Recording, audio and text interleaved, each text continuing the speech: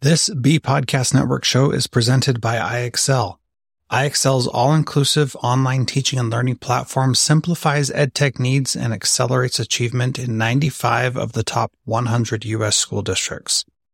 iExcel delivers personalized learning across a comprehensive pre-K-12 curriculum, including math, language arts, science, and social studies, and helps you assess student performance through actionable, real-time insights at every level of your school or district. This one solution performs work that typically requires dozens of tools. Want to find out why so many leading districts trust iExcel? Visit iexcel.com/BE. That's iexcel.com/BE. Welcome to Transformative Principal, where you learn how to be a leader and not just a manager of a to-do list. I am your host, Jethro Jones. You can find me on Twitter at Jethro Jones. Your to-do list is a hungry monster that is never satisfied. For the last year and a half, I've helped principals get awards, get promoted, and find the time to do the work that really matters. I recently opened a new mastermind slot. Schedule a call with me and let's overcome the stressed and isolated principal position together. Go to the show notes for this episode at transformativeprincipal.org and click Schedule a Call with Jethro. Welcome to Transformative Principal. I am excited to have Tessa Stuckey on the program today. Tessa is a therapist. She is based in Houston, Texas, and she is the mother of 4 kids. And we are anxiously awaiting her book to be published in the spring of 2020. But I just couldn't wait until then to get her on the podcast. You can learn more about her from tessastuckey.com or the Mom Therapist on Instagram. Tessa, welcome and thank you for being part of Transformative Principal. Thank you so much for having me. So I'm really excited to talk to you because you are right in the middle of dealing with some of the biggest challenges that we are facing right now. And you talk about how to support kids and to help prevent depression and suicidal ideation. And so let's just jump right in and start talking about that. What took you to that point where you wanted to work on this tough, difficult subject? Yeah, well, so I started as a therapist and I attracted a lot of teenage clients somehow, which I thought was really cool. I thought that made me kind of cool. And I was excited to kind of sit with some teenagers and help them through what I believe to be the most emotionally challenging years of one's lives. And I remember being a teenager and really wanting someone to talk to. So I was really excited to do that. But then they all came to me with suicidal thoughts. And it was all over things that didn't fit some of the rooted causes that we've known suicidal ideation to look like. There was no trauma. There was no abuse. There was no debilitating mental illness happening with about 95% of my clients. And their issues or their reasoning for thinking about suicide was, their mom got mad because they failed their chemistry exam, or their dad wanted them to empty the dishwasher, or their best friend got mad at them. And at first I thought, no, this can't be. I got to peel back some layers and figure out where the trauma is, but there wasn't any. And I just found that was the theme happening in the pattern with teenagers today. And it really scared me as a mom of 4 kids. And at the time, my oldest son was 4. So I had 4 and under. And it just really scared me that they were going to grow up in this world where suicide was so common and so casual. And at the same time, my community was dealing with a suicide cluster, which about 6 high school girls had killed themselves within a 2-year span. And it just got really scary. And so I decided to figure out what the heck was going on. I was born and raised in the same town, and that wasn't happening, 15 or so years ago when I graduated high school. So it just was really perplexing. And I decided to dive right in and figure it out. And so I found 6 cultural influences that's happening today in today's world that I just feel strongly parents of kids of all ages need to know about so that they can choose how to handle it now so that this isn't in their future. I think that is so fascinating because I've experienced that as well as a middle school principal, especially so much suicidal ideation that is not associated with trauma. And so a lot of the work that I do in working with other principals and school leaders is around trauma itself and how to help school leaders deal with that trauma that's coming into their schools. And what we continually find is that the things we put in place to help with trauma are helping with kids who aren't experiencing trauma, but are experiencing depression and suicidal ideation and other inappropriate behaviors that are causing them to not be successful in school and in life. So let's talk about those 6 cultural influences that you see that are causing kids to feel this way. Absolutely. So the first one that I talk about in my book is, and I've had a hard time deciding like what to title this influencer, but I'll just go with it to the point. I believe it's become somewhat of a social trend. It's word of mouth. It's happening. It's on the table for far too many because it's happening more than ever. And so it's going to be on the forefront of their minds. And so if they're having a bad day and they know that other kids have attempted it or talked about it or have been hospitalized because of it, it's going to come to their mind a little bit quicker. And, with the prefrontal cortex not fully developed, all that impulse control and judgment calls, it's just not there yet. And I think it's happening so much that it's on their mind more. So people, yes, it's happening a lot and people are talking about it, but in trainings that I've attended and stuff, they also say that if you bring it up to somebody who might be feeling that way, you're not the first person to suggest it. And so it's fine to ask and to be open about it. So how do we balance that, right? Yeah, absolutely. And that's exactly what it is. I think there's a lack of balance. So I believe we need to continue spreading awareness and talking about it and making it a comfortable place. So it's not so much that they have never heard of it and then all of a sudden something happens and they're like, oh, maybe I should think about this too. But it's just being talked about now more than ever. And I don't believe it's being balanced with the appropriate preventative care. I don't think it's being talked about enough on the preventative side. So if we don't have that balance, then it's just kind of putting it, a bug in their ear kind of thing. Yeah, that makes sense. Okay, what's the second cultural influence that you're seeing? Okay, so the second one that I've seen, and this is probably the biggest one, the biggest change from, when we were in high school, is that kids today are used to immediate gratification with everything.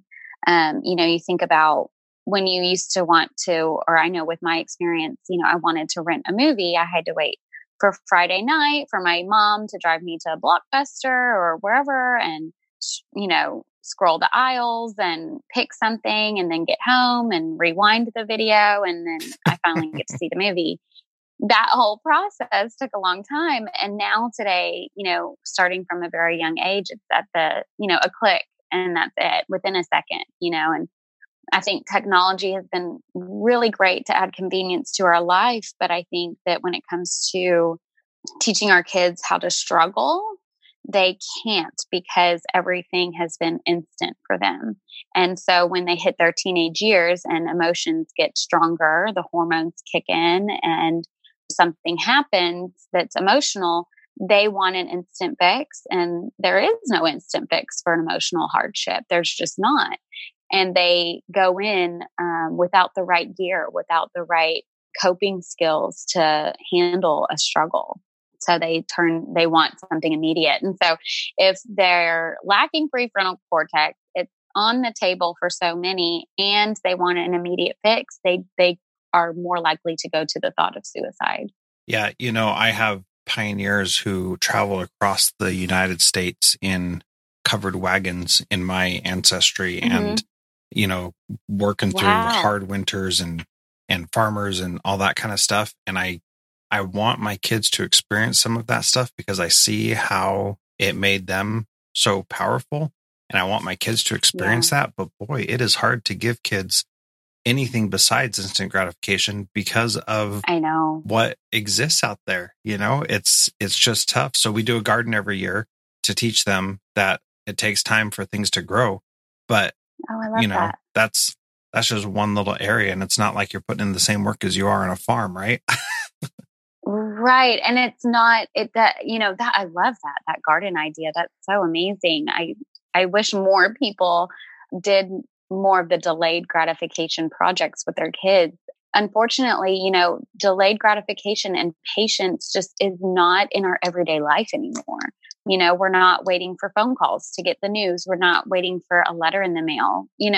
It's just harder. And so I explain to parents whenever I give my presentations, like, you kind of just have to think a little unnaturally to slow down things a little bit. And it doesn't have to be a sticker chart on behavior. It can be, you don't order what they want from Amazon on Amazon Prime. My son wanted a DVD for our car, and I ordered it through regular shipping, not Prime. And the little sweetness of him just went out to the mailbox every day for 2 weeks for that DVD to come in. And it finally came in. He was just ecstatic, And so it's little things like that I think parents can easily change a little bit or adjust in their everyday routine so that their child can build a little bit of resilience, so that when something happens during those hormonal years, it's not the end of the world, and they understand that feeling. So that's the second biggest one, or that's the first biggest one, I should say, but that's the second one on my list. Yeah. Number 3, let's move to that one. Number 3 is lack of personal connections are being made. And I think everyone is very aware of this. I think that most people understand that, because of our devices and because of social media, we're not connecting the way we used to. Social media was meant for connections, and it does provide connections. Obviously, I would not have been able to meet you, but it doesn't create the same closeness and the bond and the true personal connection that kids and humans in general need to thrive through life. And so we're seeing more and more kids isolating themselves, falling into a loneliness, falling into a deep, dark depression, feeling unworthy and undeserving, and they kind of spiral from there. So it can be really dark for them. And I don't know if you've ever been lonely before, but loneliness is such a powerful negative emotion that can really put someone in a dark place, and it's happening more and more. Mm-hmm. Being lonely in a leadership perspective, which is what many of the listeners are as school principals, is you do feel that loneliness, and you can get a glimpse of what some of our kids might be feeling. But this is why I think it's so important for schools to be those places where every single kid has a champion and someone who can build a good personal connection with them. And that is a real challenge, especially for some kids who are difficult and push away so much, especially in the middle and high school years, where they want that space between the adults around them and themselves. And that's a really challenging position to be in, but you still got to push for that connection to happen. Yeah. And I think it starts, today it starts itty bitty. You'll see families out to eat and they are all on their phones, or, I know I was guilty of this when my first son was a baby and we would go out to eat and he started to fuss. And then instead of, addressing what was actually wrong, it was much easier for me to get out the phone and put Mickey Mouse on and keep him occupied so I can enjoy my meal. And that creates that disconnect right away, right from that early age. And there just needs to be more effort taken with making eye contact, checking to see what the problem actually is, and connecting with each other. So when you get on social media and you connect, it does feel good and you get a dopamine rush, but what you're not getting is oxytocin. And oxytocin is that feel good chemical that we get when we hug someone or when we're with someone and making eye contact. And kids are not getting to experience that from a very young age. And so we're seeing a rise in social anxiety too with teenagers. Yeah. So, one of the little things that I do, before we started recording, we record with the video off, but we start I start each podcast before the recording by showing each other our faces, right? So that we can make that connection. And, sometimes that can be awkward and uncomfortable and sometimes you don't want people to see your background and all that kind of stuff. But at the same time, having that extra step there of having something to connect is really, really important. And without that, we don't get what we need. And you talked about giving the kids the devices and how that just feeds into the second one that you mentioned, which was immediate gratification. And so a lack of personal connection and then immediate gratification happening, those are just setting kids up for failure right from the beginning. Yeah, it's a bad formula that from the get-go. Yes. Yeah, it's a scary thing. Let's move on to number 4. Yeah, so number 4 is attention seeking. And so this is not new. A lot of situations for years and years and years have been the longing for attention. And I go into discussing what attention really is. Attention is longing to feel important and valued in this world. And what we're seeing is less and less of that happening, that achievement of kids and teenagers and young adults feeling important. And that kind of goes back to the lack of personal connections and social media stuff. And so, if somebody is longing for attention today, and, because suicidal ideation, self-harm, teen depression, teen anxiety is on the table, it has become a acceptable form to seek attention with youth today. And so that's a big contributor as to why you're seeing more and more of that. Yeah, that is so interesting. And we would hate to say that anybody who says they're suicidal is seeking attention, but it is one of the ways that they do it. And one of the things that I learned a few years ago from a great superintendent that I had was that anytime there's a suicidal threat or ideation from a student, our response was to overreact and under sensationalize. Mm-hmm. So we made sure that kid knew that they were important because they are. Yeah. And we did everything we could to make sure that they got the help they needed. They had the attention and they knew that they were worth saving. But then we under sensationalized and we didn't talk about, we didn't make a big deal about it outside of just that one person. So we didn't tell all their teachers, oh, this kid, is suicidal and we need to do something about it. We didn't spread around the school and make these announcements about how many kids are feeling suicidal. What we did is we made sure that person felt like they really were important, so that that part of it, the attention seeking part, would be taken care of. And there are other issues that contribute to it, as we're talking about. But that piece, we made sure that they knew that they were important and that it was clear to them. Oh, yeah, I love that. I think it comes down to they're hurting. And so whether they're seeking attention or they're, annoyed with their parents, there's some form of hurt happening. And that's what I think I want to make very clear is that I am not, with my research, I don't want to minimize any of today's youth's emotions. I think that they are very much feeling this. I think that they're reacting to a lack of connection and a lack of resilience. And so, when you say, he just did it for attention, that sounds horrible. But if you say it with the understanding of, he doesn't feel important in this world, he's hurting and he's screaming out for that, that's a completely different way of looking at it. Yeah, absolutely. Let's talk about number 5. Okay, so number 5 is social media, because if you're longing for attention, it's very easy to seek it through social media today. And so I kind of break social media down into 5 different categories, and I'll just briefly mention each one. One being, you don't need to connect face-to-face anymore because of social media. So that plays into the lack of connections that are being made face-to-face. When you meet up with a friend, you don't necessarily have a need or an excitement or a desire to ask, what have you been up to? Because you already know what they've been up to. And then another one is comparison. So we have this, unrealistic view of other people and their perfect life. And it's very easy to kind of get stuck in that state of my life is horrible and their life is amazing.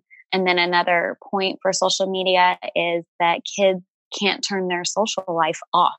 It is on 24/7. And I know my 14-year-old self would not have handled that well at all. No kidding. And so then another point with social media, and this kind of goes into a big thing I think parents need to teach their kids, because social media is not going away and we have to accept the fact that our kids are going to be on social media. But the biggest thing I think is, cyberbullying I live my life on the philosophy that hurt people. And if we can teach our kids that, that social media is not a place to confront others about the big things. And if somebody is confronting you about big things, or if someone's just being mean to you, you have to kind of disconnect from that by understanding that that person is hurting, and hurt people behind a screen are much more confident to say those hurtful things. And then my last point with social media is phone addiction. It's very real. It's very strong. I believe 99% of us are addicted to our phone. That is not a real statistic. That's just my own theory. We're getting that dopamine fix. And it starts at a very, very young age. You see kids on their iPads and their phones very young. And then when you take it away from them, they act out, and parents are so confused over the tantrums or the behavior. And it's because they're getting a rush of dopamine, the same as if they were doing cocaine, and then you're taking it away from them. So it's a scary, scary thing for sure. Yeah. That's one thing with our kids. We have that talk a lot, that when they are especially grumpy or upset about little things that don't really have any, real need to make them upset. Thank you. Wait, that's the word I was looking for. We say, it seems like you've been spending too much time on your phone lately. And what's awesome, even though it's super uncomfortable, Tessa, is they will also say, it seems like you've been spending too much time on your phone lately. Yeah. And it's like, that's a hard one, isn't it? You're right. Yeah. Yep. So that hurts because it's true, and we know it's true, and that's uncomfortable. But being able to have those open conversations about it has really helped in our family dealing with some of those things. Yeah. And how powerful is that too, for all of you to admit that and take it and then struggle together. I think that a lot of times what we see with parents and teens is a very me against you situation. And if I know my 14-year-old self, if I was a 14-year-old right now, and my dad told me that I'm on my phone too much, all I would be is defensive, and I'm against him and he's against me. But what a powerful thing that you're doing with your family, where you guys are kind of taking it on. Like, you're right. I have probably been on it too much. Okay, let's figure this out together. I like that a lot. Yeah.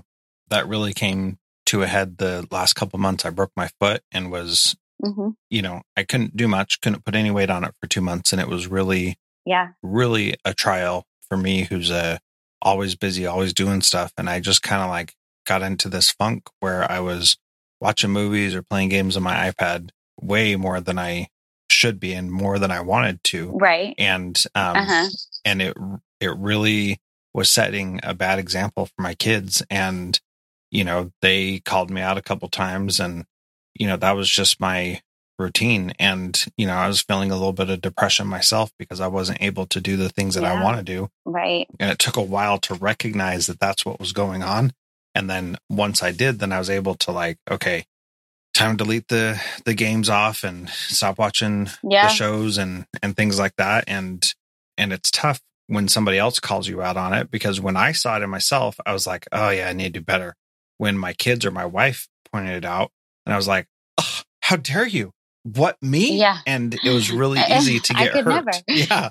Me of all people, not me. And that's just something that you gotta you got to be able to deal with that appropriately. And it's really hard, especially when you're already feeling guilty about it, and then somebody points it out. Right. Yeah. And I think how big that is, that you're a grown man and that was happening to you. So imagine a 12-year-old, an 8-year-old, a 17-year-old, whatever. And they have a harder time noticing it, knowing how to get out of that funk, knowing how to pick themselves back up, and not getting defensive if getting called out. So, that's just very telling to hear that story. Yeah. I've experienced them getting frustrated when I do call them out. So I know that happens. Absolutely. Yeah. So let's talk about the 6th cultural influence. Okay. So the last one I found was pressure. So we live in a lifestyle where everything is go, go, go. I don't think people are getting the appropriate amount of sleep. I don't think that people are giving themselves mercy. I think that everyone is striving to be perfect. And I think that a lot of that has to do with social media. If you've noticed, a lot of these influences bleed together and kind of blur into each other. But when you're stuck on social media, comparing your life to somebody else, a lot of times it pushes you to live an unrealistic, perfect life. And I think that more than ever, schools are pushing with the academics, and kids are not knowing how to handle all of that, but they are expected to handle it. And I think that there's a miscommunication or something missing between parent and child to teach them how to regulate their emotions and to organize themselves so that they can withstand this go-go lifestyle that we are living in. There's a lack of balance. And so that's the sixth one, is a lot of pressure. Yeah. Ain't that the truth, man?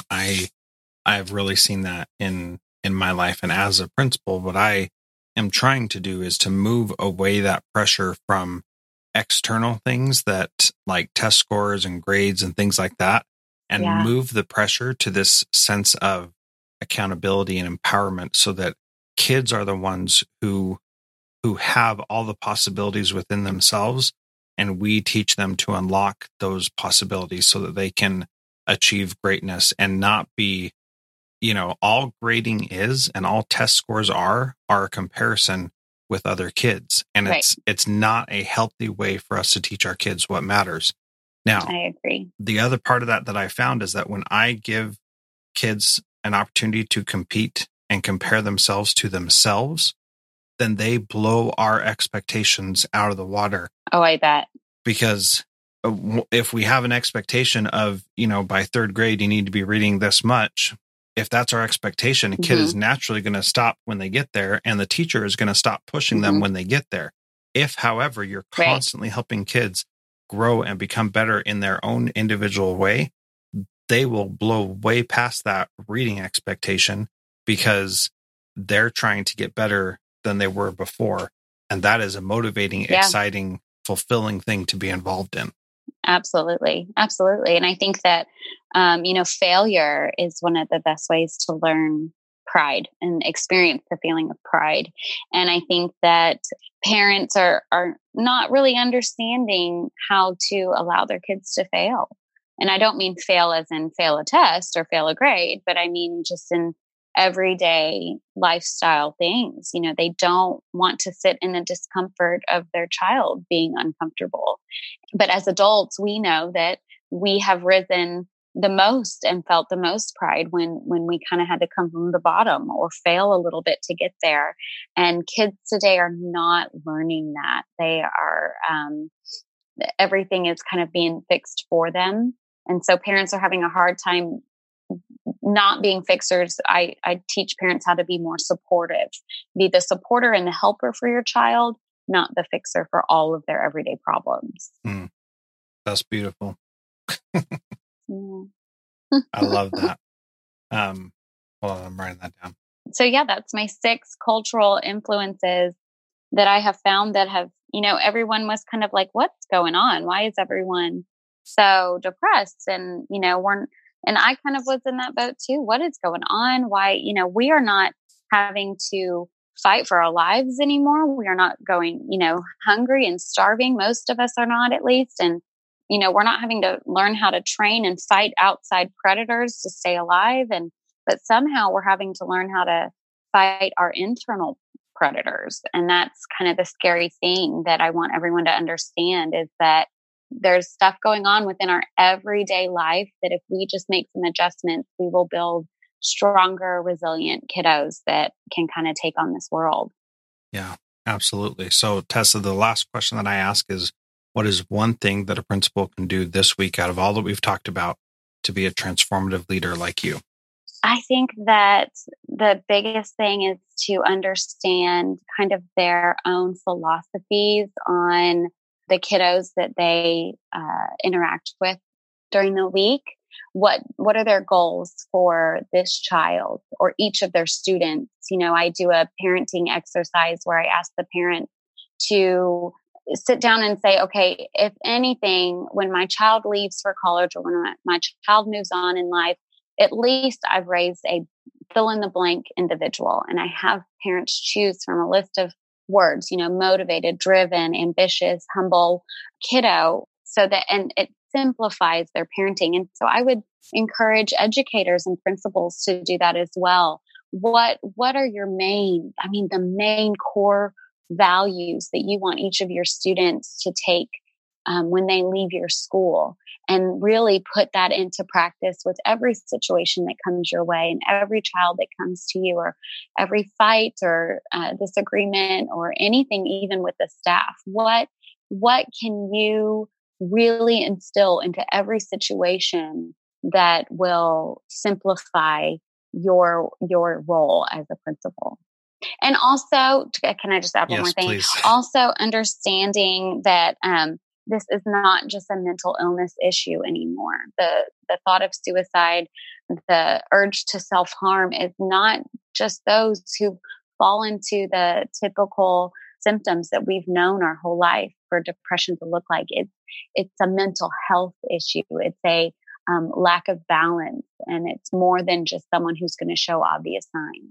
Yeah, I'm really glad you added that last piece, because I think you're absolutely right that it's more than just something that we could just classify in the DSM, right? And yes, absolutely. I like the different approach of it's about mental health and not about mental illness, and how you don't have to have a mental illness to feel these feelings. And there's all these other cultural influences that are adding to it that make people feel that way. And we can overcome them, I think, is the hope that you're talking about. Absolutely. Yeah, absolutely. We just need to know that it's happening and then take action. Exactly. Yeah. All right. Well, Tessa, this has been fantastic. I appreciate this so much. Just a reminder, you can follow Tessa on Instagram at The Mom Therapist, and her website is tessastuckey.com. And thanks so much for being part of Transformative Principal today. Thank you.